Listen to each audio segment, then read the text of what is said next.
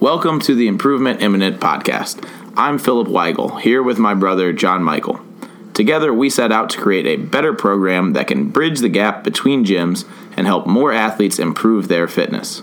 Each week, we ask ourselves, what can we do better? And we challenge each of you to do the same. Our mission is to share our knowledge from our nearly 2 decades of experience as CrossFit athletes and coaches to help you approach each day's training with more purpose.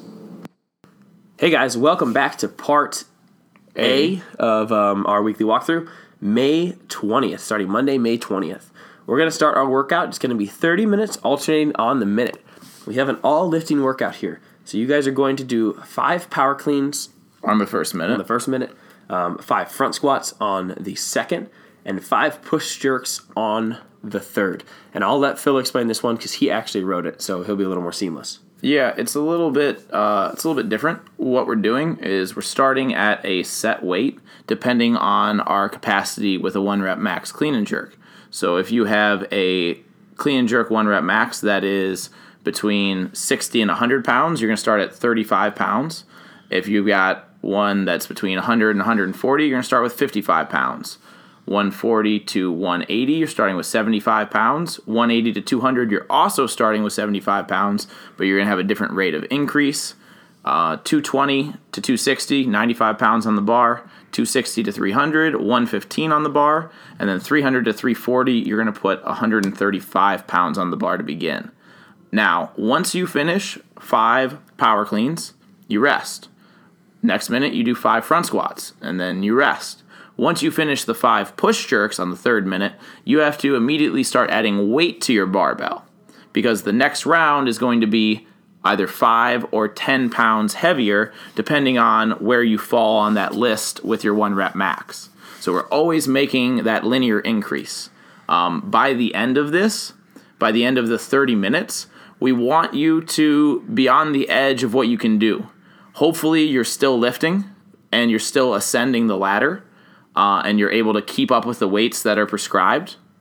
If not, if you get knocked out, then what you need to do is backtrack, go back to a slightly lighter weight that you think you can survive the rest of the time with, right? So let's say I make it through 24 minutes gives me, how many cycles is that? 8 cycles. Yep. So at that point, if I got knocked out and I couldn't continue going, then I would reduce the weight, maybe drop it 20 pounds total to something that I think I can continue with, and then I'll continue the next 6 minutes at a lighter load, still doing all the lifts, just with less weight and not ascending anymore. This is a lot of lifting, right? In the course of this, we're going to do 50 power cleans, 50 front squats, and 50 jerks, and they get heavy. Each set is meant to be done as an unbroken set of lifts, so those power cleans should be 5 touch-and-go reps. The front squats, you should pick it up once and do all 5 reps in a row. The push jerk, the same thing. You should pick your bar up once and try to go unbroken through all 5. Now, I understand at the end of this workout, things might fall apart a little bit, and you might end up breaking it down into smaller chunks. If that happens, it's probably not time to increase weight anymore. It's probably time to stay at the same weight or even cut back down to be able to try to resume that unbroken patterning. This is barbell cycling. And it's gonna get tough. Yeah, this one's gonna be a nasty test of muscle stamina. My suggestion is be honest about your 1 rep on the clean and jerk. If you guys are not honest about your 1 rep on the clean and jerk, starting with 20 extra pounds and then increasing by either that 5 or that 10 every single time is gonna get pretty nasty for people. So make sure you guys are starting where you should. And if you do, I think you have a much higher chance of ascending throughout the time, which really is what Phil said, right? That's what we're looking for. Hopefully we can hold on to those ascensions all the way through. Yeah, hopefully at least past 20 minutes, or 21 minutes would be 7 rounds. Yep. Look, not everyone's going to succeed. That's just the reality of life. That's the reality of the way this workout is written. That's the way a lot of these workouts are written. It's not about being able to finish it exactly how it's written. It's about putting the most work into it that you can and trying to learn something from it. All right? So don't be afraid of failing. That's okay. It's expected for a lot of us. For most of us, one day eventually we will fail. The question is, will you learn from your failure, and will you take something positive away from it, or are you going to let it get you down? Yep. Now, real quick logistics of it. I would say front squats, try to do unbroken. I would not drop that set for sure. All of it. It's all unbroken. You think the power clean should be unbroken? It's written to be done unbroken. Oh, okay. Never mind. Do it unbroken. Oh, gosh. It's not going to be enjoyable. It's not going to be easy. But we want to lift barbells. Sometimes we need to grit through stuff, and that's exactly what this is. Cycle that barbell. The more efficient you are, the better chance you have of making it through the finish of this. On to Tuesday. We are going to begin with some kettlebell carry stuff. We've actually done this one before. Not quite the same. Not the same Something exact one. similar, though. Yeah. You're going to use one kettlebell, just one. Although we might need to use two different weights if we've got a big discrepancy from arm to arm. Mm-hmm. You're going to start on your left arm, put it overhead, and you have to carry it 100 meters. And we're going to do it on a 25-meter course. So you'll be doing 4 lengths of that course. Once you finish 100 meters, then you get to switch to your other arm and do another 100 meters. Once you finish that, it goes to the left arm again, and it's going to sit in the front rack. And remember, a kettlebell on the front rack, our elbow shouldn't flare up and out. Our elbow should try to sit down along our belly and our ribs so that we're really bracing our abs to create a platform for that kettlebell to sit on, rather than throwing our shoulder out to give it a shelf to sit on. I think for that kettlebell front rack, it really is not comfortable. If you guys are finding a position that you think is comfortable, maybe look and see where you're at. Reality is it's not a super comfortable position because it requires a continual effort to think about where you're at. Unlike a barbell where we can kind of throw it up in the front rack, and if we're not holding a hook grip, we can kind of go with a couple fingers. We can kind of forget where it's at and just let it sit on a shelf. This one, you guys have to, every second you're holding it, you have to think about keeping everything in position, because if you don't, the kettlebell will fall away from the body. Mm-hmm. So maybe we will put out a video or a photo or something about the front rack with the kettlebell, if that helps. And then you guys have something that you guys can look at and try to base your movement off of and see how yours is. After you guys finish the left arm and the right arm front rack carry, which is 200 meters this time, so it's going to be, instead of 4 times down and back on that track, you guys are going to do 8s. You guys are going back to the 100-meter left arm overhead carry and 100-meter right arm overhead carry. So we begin with the overhead carry, we go to the front rack, and then we end with the overhead carry. This is written for time. So this little piece of the skill kettlebell workday is for time. My suggestion is I would not sprint through it. I wouldn't run. I would just be consistent with it. Try to continue to move. When you finish one arm switch, try to continue to move. Do that next arm. Make sure that as you guys are doing that overhead carry, I know one of the biggest things is our shoulder, or the kettlebell, I should say, starts to fall away from our midline. We want to lean away from the kettlebell, and we want to almost internally rotate our arm to try to find something that's more comfortable, and it requires less stability out of us. It requires less of our attention to hold in the right position. So make sure that you guys are putting attention into that overhead carry. Yep. It's this is going to be tough. My recommendation is to pick a kettlebell that allows you to do 50 meters at a time before you really need a break. So that would be down and back on your course before you need to set it down. And maybe you'll even be able to go longer than that. But again, the quality of your position is a big focus that we're after. So consider going a little lighter than maybe the people around you are, and working on what's going to help you become a better athlete. Yep. Right. So position is power. Fix your positions. You'll have a better chance of completing more of these workouts and growing more quickly as an athlete if that position is fixed first. Yep. And then on to the WOD. Our workout is a 9-minute AMRAP. This one is going to be one for you guys to attack a little bit more. It is 15 wall ball shots, 10 chest to bar pull-up, and 30 double unders. So you guys are going to be doing 9 minutes of this. It's pretty straightforward. The wall ball shots is a normal height, normal weight. Chest to bar pull-ups, if we do not have chest to bar, we have seen this scale multiple times. We can do a strict banded. We can do a pull-up. We can do a ring row. And then the 30 double unders, I would say let's scale that with 30 seconds of double under practice. So we don't want it to be too long. We don't want it to be too much work in that window because we want a lot of rounds to be put in 9 minutes. At the same time, we do want you guys to try to get a chance to practice and get better at double unders while under. This one's going to be some pretty heavy intensity. So just looking at this workout, I would say it's unbroken. Hold on to the wall ball shots. Remain in one set for those. On the chest to bar pull-ups, if we're scaling or if we're doing chest to bar, try to hold on to one set of 10. See if you guys can push through one set of 10. And then on the double unders, that one's more about can you guys stay in good position and use that portion of the workout to bring your breath back under you. If double unders are not something you guys are strong at, then those are going to get pretty nasty. But if we've put in the practice for them, I think that's actually the part of the workout where you guys can kind of control your breathing and think about taking some deep breaths and kind of bringing the heart rate down a little bit. To be clear on this, we want you to scale the pull-ups to something that allows you to do the 10 unbroken. All right? Not do chest to bar just because it says chest to bar, even though you're going to have to do singles. Right? Put yourself in a position where you can keep the intensity high.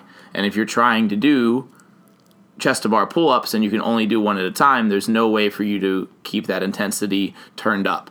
So please scale the pull-ups to the point that you can maintain a bigger set on them. 2 sets at most. The wall balls, we can get through those. That's just grit, right? You can make yourself do 5 more, you just don't want to. And the double unders, yeah, it's a little bit more skilled. So what happens there is what happens there. But those chest to bar pull-ups scale appropriately. We're at different levels. We got to pick different loads of work to approach this workout with so that we can get the same sort of stimulus out of it. Yep. It's 9 minutes going hard, moving continuously. Absolutely. We want you guys to attack this one. So set out with an attempt to do everything unbroken. On to our last day, Wednesday. Our workout is 5 rounds for time. It is 10 handstand push-ups, 10 lateral burpees over the bar, 20 deadlifts. This is going to be at 40% of your 1 rep max, and then 20 kettlebell swings. That's written with a 53-pound kettlebell for guys, a 35 for gals. On the handstand push-ups, for those 10, 5 rounds for time, I think that's unbroken. I would say scaling-wise, I'm a big fan of the scale where we put feet on a box, we pike ourselves up, and we try to do handstand push-ups that way because being upside down is a lot different than anything else. What scale would you suggest, Phil? That works. Also, a lot of people have been using the plate elevation, right? Using a plate and putting a pad on top. Like the open? Yeah, like Okay. we've used in the open, depending on your, I guess the scaled. Yep, the scaled and the open was the Scaled handstand and the push-up. Masters had that option, or that in their workout. So it's a decreased range of motion, but it still allows you to focus on the positioning, being upside down, and doing almost all the parts of the handstand push-up. Just that the level of movement has been removed a little bit because the range is smaller. That's a good place to go. Jermichael said that these are unbroken. They definitely are if you're efficient at handstand push-ups. If you have to break them and do something like 7 and 3 or 5 and 5, that's okay. It should not be a long break. These handstand push-ups, those 10 reps every round, they should be done well under a minute.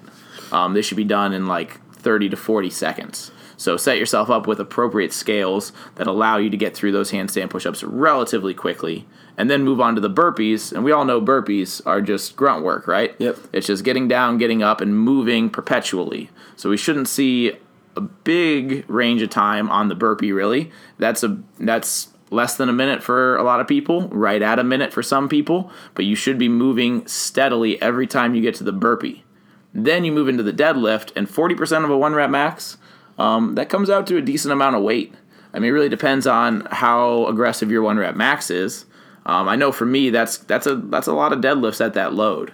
But I put it at a percentage that I think is going to fall out to be pretty reasonable for most people, while not light, still reasonable, because you are doing 100 deadlifts this day. So it is a lot of deadlift volume.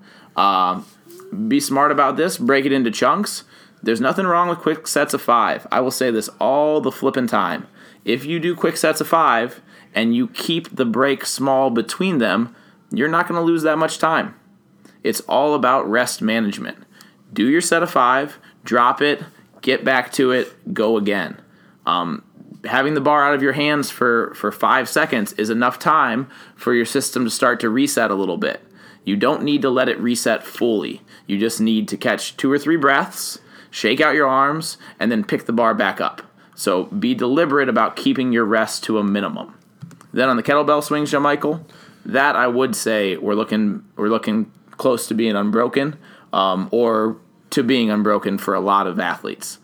53-35, it's not meant to be terribly heavy. It's meant to be kind of an everyday kettlebell swing. So this is more about position and smoothness on your actual repetitions so that you can get in a good groove and keep it flowing. And remember that your hips and your glutes drive the kettlebell swing. And if you aren't keeping your abs engaged, you might start to feel that discomfort in your lower back. But that's because your body's getting pulled out of position by the swing itself. So make sure your midline is stacked up and controlled and your abs are always on. Yeah, and let's just be clear, going back to the handstand push-up thing real quick, if you guys are putting a plate under that ab mat to raise the ground up a little bit, it is not kipping. So do not kip if you guys are having that plate under the head. That is a strict handstand push-up to build that strength. Yep, just like, well, I guess that was last week. Just like we talked about last week about the muscle upscaling, we have to approach something we can't do as something we need to be able to do. And thus, we have to build the strength to do it. So trying to fly right to the fancy movement is not the way to get there. Trying to slow down and gain strength and gain positioning and stability, those are the paths towards success, and then towards eventually having good, strong, fast, and safe kipping handstand push-ups because you've got all the precursors to back them. Absolutely. Following that workout, we are going to spend some time, and we are just going to work on some rope climb technique. This is not a day to be missed. I think for all of us, technique work is something that we absolutely need. No matter who you are, technique can always make you better. I think if you look at the best athletes in the world, like Olympic lifters, they spend a lot of their time working on technique, and they're the best ones at it. And they've just understood, right, in order to really, craft and refine what they're doing, technique work is great. No intensity. We're just going to work on rope climb skill. We're going to work on that J-hook. We're going to work on being even with the pool. And if you guys are at the place, I know you've started playing around with this, Phil. If you guys are at the place where you guys are very confident and comfortable with that right foot wrap, or I guess if you're left-footed, that left foot wrap. What about reversing that wrap? What do you think about that? It makes you a better athlete. We're only as good as our weakest links. And even if you're not competing, you should understand that it pays to be symmetrically balanced. If you are lopsided and you only have one side of the body that you really understand and know how to work with, well, you're missing half of your capacity for movement. So trying to diversify your movement potential by learning to use the other side, I think is huge. I've been playing around with left side led rope climbs for a little while. I've been doing it with my legless rope climbs, making sure that I lead with my left arm when I want to lead with my right. And then it's definitely really tricky for me to learn to do left-footed rope climbs where I'm actually using my legs and helping my way up the rope. Just the footwork, it feels so strange because it's a side that I haven't developed it on. It's not that I can't do it. I have all the muscles. I just don't understand how to use them yet. So it's another level of building coordination, which happens to be one of those 10 components of physical fitness that CrossFit's defined by its pursuit of trying to increase all of, right? We're not after just the speed or just the power or just the strength. We need all of it. We need the flexibility. We need the balance. We need the coordination. Agility. Yep. We need the agility. We need the little things that don't look so great and maybe don't make you quite as sweaty, but they will teach you a lot about movement. And that's really what this is. This is a journey in movement practice. And that goes all the way from doing sprints on the rower towards slowing down and trying to just hold a handstand without any motion. Right? It's everything in between. Yep, and those little things are great for injury prevention.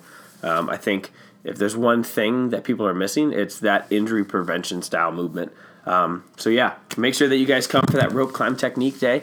And that is a wrap for part A of our weekly walkthrough. Stop back in on Wednesday morning, and you'll be able to pick up part B, where we go through Thursday, Friday, and Saturday. Until then, we'll see you guys in the gyms.